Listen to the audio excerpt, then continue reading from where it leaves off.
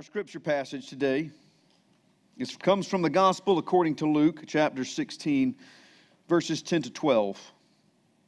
Before we read this, let us pause for a moment in prayer. Our good and heavenly God, we come before your word today, Lord, as pilgrims seeking the way, Lord, as beggars with our hands out for your gifts, for your food that give us life. Father, we know that your word is truly our life, for we cannot live upon bread alone, but by every word that proceeds from your mouth.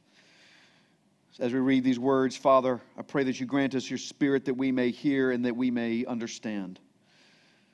Father, pray that you bless this holy reading of your holy word, and may the words of my mouth and the meditations of our hearts be acceptable in your sight, O Lord, our rock and our redeemer. Amen. This is the Gospel according to Luke chapter 16, verses 10 to 12. Listen now to the word of the Lord. One who is faithful in a very little is also faithful in much. And one who is dishonest in very little is also dishonest in much. If then you have not been faithful in the unrighteous wealth, who will entrust to you the true riches? And if you have not been faithful in that which is another's, who will give you that which is your own?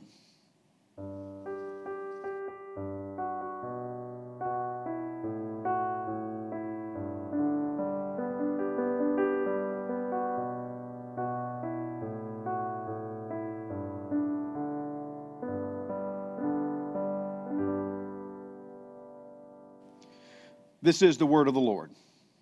Thanks be to God.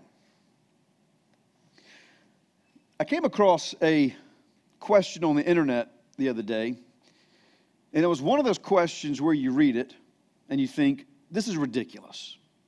Why would somebody even bother asking this question? But it's also a question, the more you think about it, you find out you might have a hard time actually answering such a question, no matter how ridiculous it is.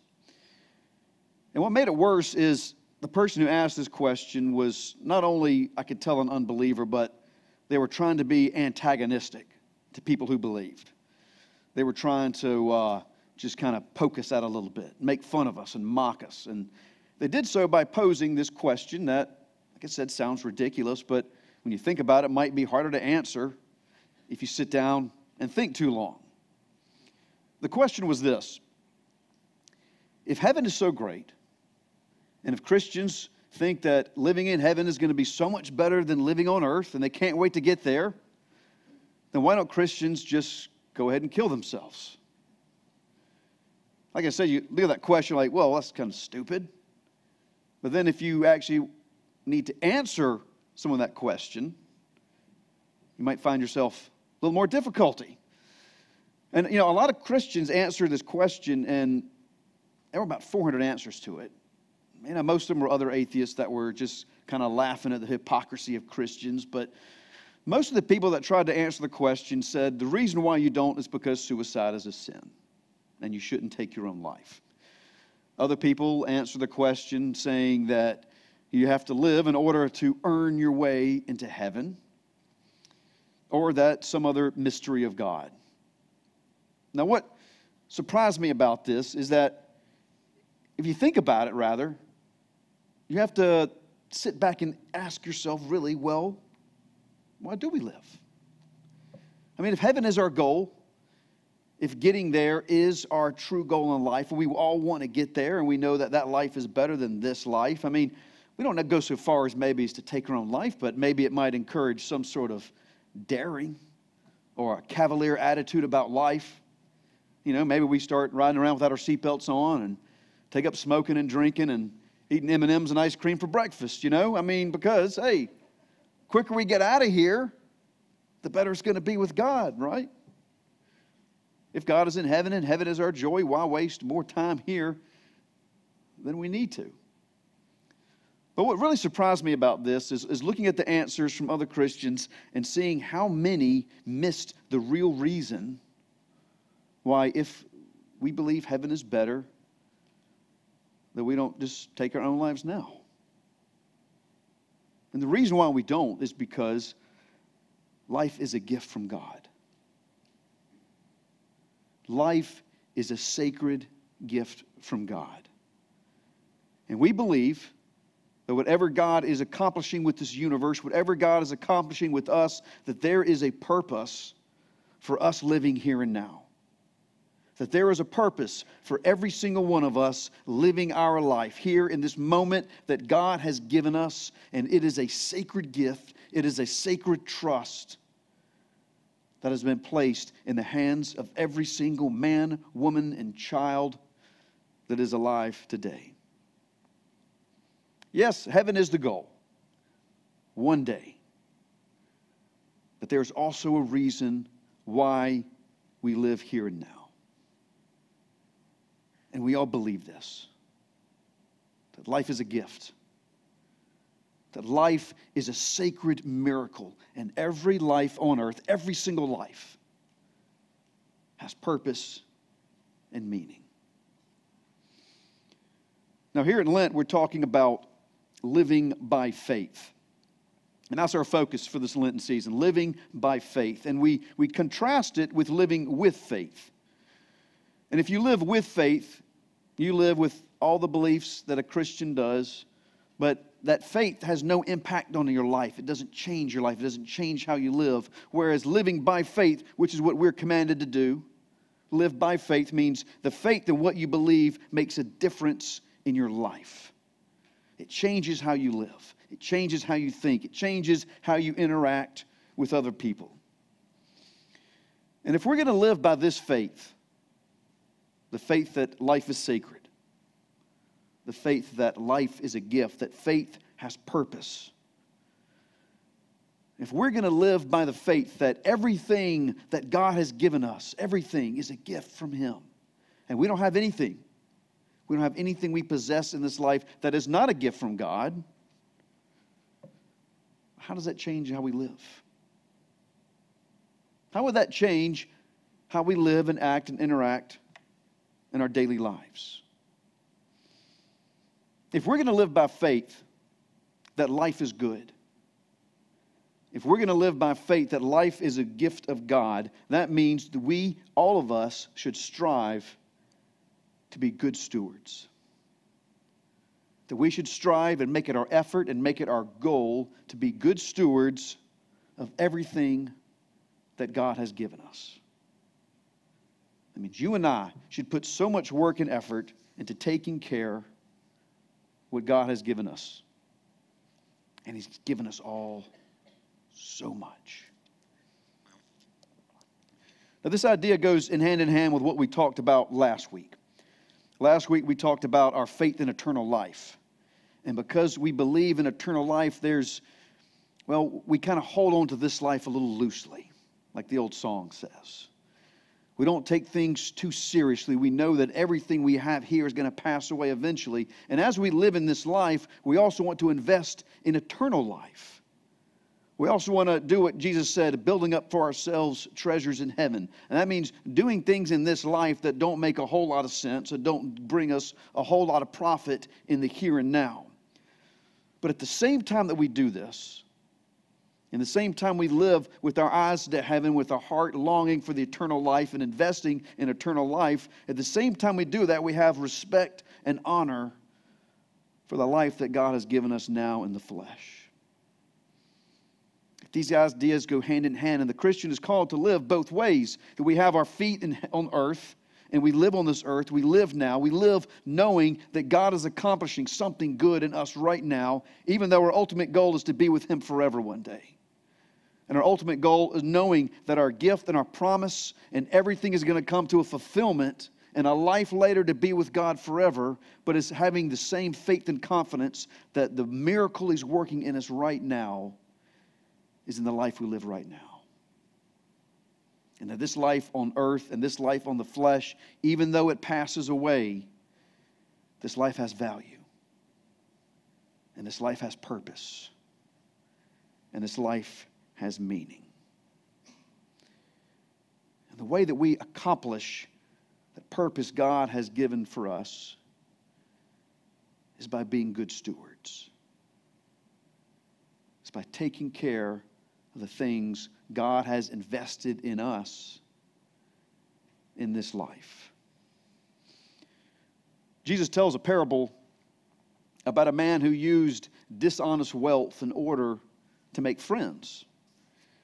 And instead of condemning the man for doing this, Jesus commends him and says he actually did the right thing with his wealth. He took something worldly and he did something heavenly with it. He did something good. And then he reminds his disciples with this. He says, if you're faithful in a little bit, then you will be trusted with much. If you're faithful in the little bit that you've been given here and now, then that shows you can be trusted maybe with more. And in the same way he says, if you can't be faithful in the little bit you've given now, if you can't be faithful in the treasures that I've given you, which are the cheap ones, which are the transitory ones, the treasures that pass away, the treasures that we know don't have real ultimate value, if you can't be responsible in those treasures, then why can I give you the real ones? You know, it's like you buy your kid a cheap Hyundai, and he goes out and wrecks it. First thing you think is, well, I think he needs a new Mercedes now. I think, son, you can't be responsible in this cheap car I've given you. Why am I going to give you the real nice, expensive one? If we can't be good stewards of the gifts God has given us here, these earthly, cheap treasures, can He trust us with the really valuable ones? Much of the purpose God's working through us is through stewardship of those gifts that He's given us. It's how we use all the gifts and all the opportunities that God has placed in our life. It's about being good stewards. And if you're not sure what stewardship means, to be a good steward is to act responsibly with something you have been given. With what God has given you, to be a good steward is to act responsibly with it. And the first part of that is simply to care for it. Right? You got to treat it well. You got to protect it. You don't want it to get wasted or just fall to rack and ruin. Don't let it get abused or neglected or stolen. But to steward it is also to increase something, to see it grow, to see it become more abundant, more fruitful. Like being a good steward of a garden is working to see that it produces as much fruit and flower as it possibly can. But being a good steward is also putting something to good use. And to be a good steward of the gifts God has given us is to put them to good use, is using the gifts God has given us to glorify Him and to edify and help our fellow human beings. And this is what it means to be good stewards, to care for something, to increase something, and to use it. Okay, care, increase, and use. Care, increase, and use. That's how we're good stewards.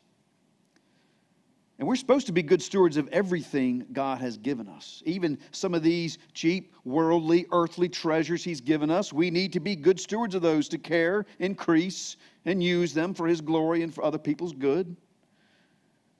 That means your possessions as well, your house, your property, your money. And if God has given us money, we need to care for it. That means don't waste it on things. Don't waste at least too much. You can have some fun with your money, but don't waste it completely. Also, is to be a steward of that money is to increase it, invest it well, save it right. See that money increases and grows. And then once you've got it, use it for good.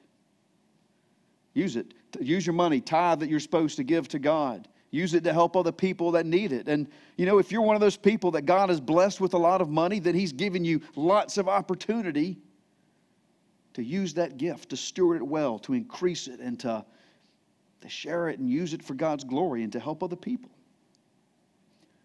Same is true of our house as well. Your house is a gift of God.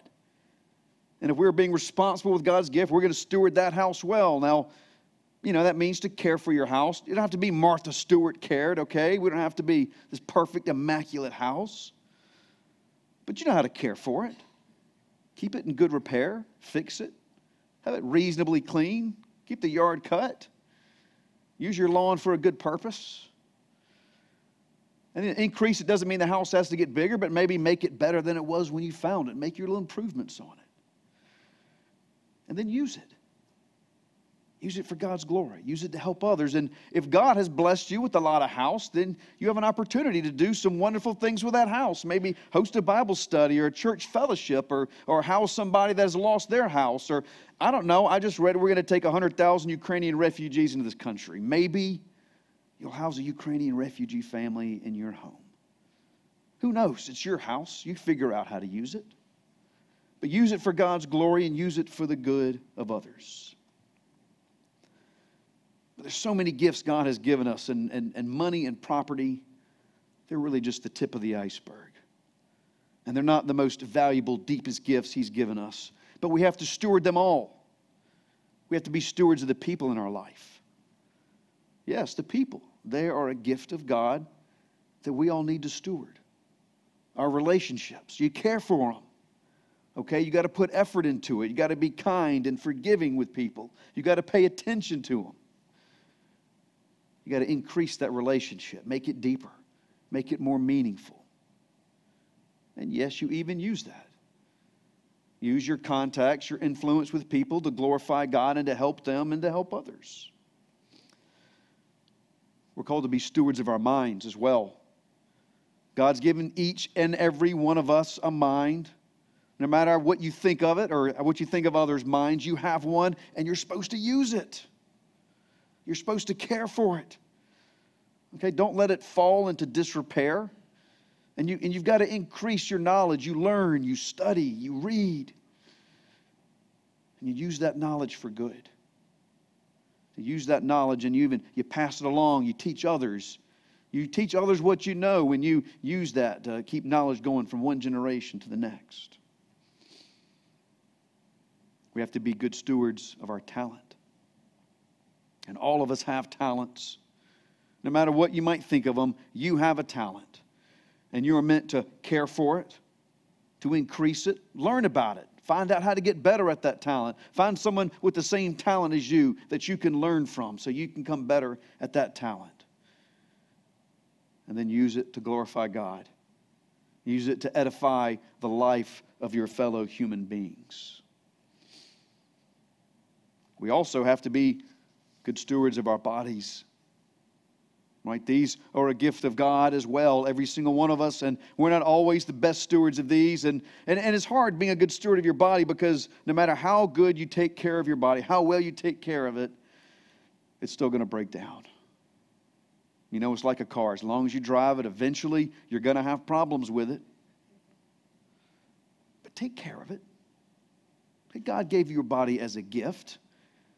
All right, you would hate to come give someone an expensive gift and then find it sitting out in the yard getting rained on and rusty and swollen with all the time and air and, disuse. Try to take care of it. Give it good food. Give it some exercise, some rest, and some sunshine. But don't be afraid to use it either. Use it for a holy purpose. And sometimes we have to take risk with our bodies as well. Risk for God, risk for the gospel, and risk for other people. Now, every time I talk about stewardship and gifts, there's some that, they worry they don't have a whole lot. They're worried, they say, I don't have a lot of gifts, I don't have much. Unfortunately, when people say that, they usually mean they don't have much money. But that's just one thing that we can steward. And if you don't have a lot of money, then don't worry about it. You don't have a lot of responsibility to steward the money then. Your responsibility is somewhere else. But God has given you something. In fact, God has given you much. And instead of worrying about what you don't have, or instead of being envious of what other people have, perhaps a better use or a better stewardship of your time is to figure out how to use what God has given you to the best of your ability. And I want to tell you something as well. You don't have to be a world changer. All right, you don't have to go out there and be a world beater. And that's something that our society seems to be pushing on us again and again. You got to go change the world. And we tell kids that even from like kindergarten. We're telling them that they're going to go out and change the world. And you got to go change this and make this big impact on other people's lives. And you got to, save the world and save the forest and change history. I'm going to free you of that right now. You don't have to change the world, okay? You certainly don't have to save the world. We've already got a Savior. We don't need another one. You don't have to change history. All right, that's a little bit of a tall order, and that's a lot of pressure to put on a little 5-year-old in kindergarten, that he's got to go out there and change the world and change the course of history. All right, you don't have to do that. That is not your purpose. What you have to do is be faithful with what God has given you. Don't worry about changing the world. You just be a good steward of whatever gifts God has given you. Care for it, increase it, and use it. And I think that's plenty for one life without the extra added burden of changing the course of human history. But when we do this, we live by faith. When we care for the gifts that God has given us, we are living out the faith that He is the one that gave them. And when we use the gifts God has given us, when we use the things God has given us, we are living out the faith that what God is doing has a purpose and that our life has meaning. We might not always know what that purpose is, but we believe it's good. And friends, we believe that life is good. We believe that life is worthwhile and that every moment of it, the good times and the bad, the hardships and the victory, every moment is worth it because this is what God gave us. And no matter how bad it gets, or how bad that we just want to hurry up and be in heaven, either because we want to be done with this life, or maybe we miss somebody that we know is waiting for us on the other side. No matter how bad it gets, we still carry on. No matter how dark it is, we still bear the light. No matter how many times that we've been hurt, we still make the risk of loving other people. We still care for and we use the gifts of God for the glory of God. And we do this because we believe it matters. We believe it means something. And as long as there are people in the world who live out their faith in God, as long as there are people who live out their faith in this project of God's that we call life, as long as we're willing to do that, then life will be worth it. For wherever in this world God finds faith, He will find life every bit as good as it was meant to be. To God be all the glory forever and ever. Amen.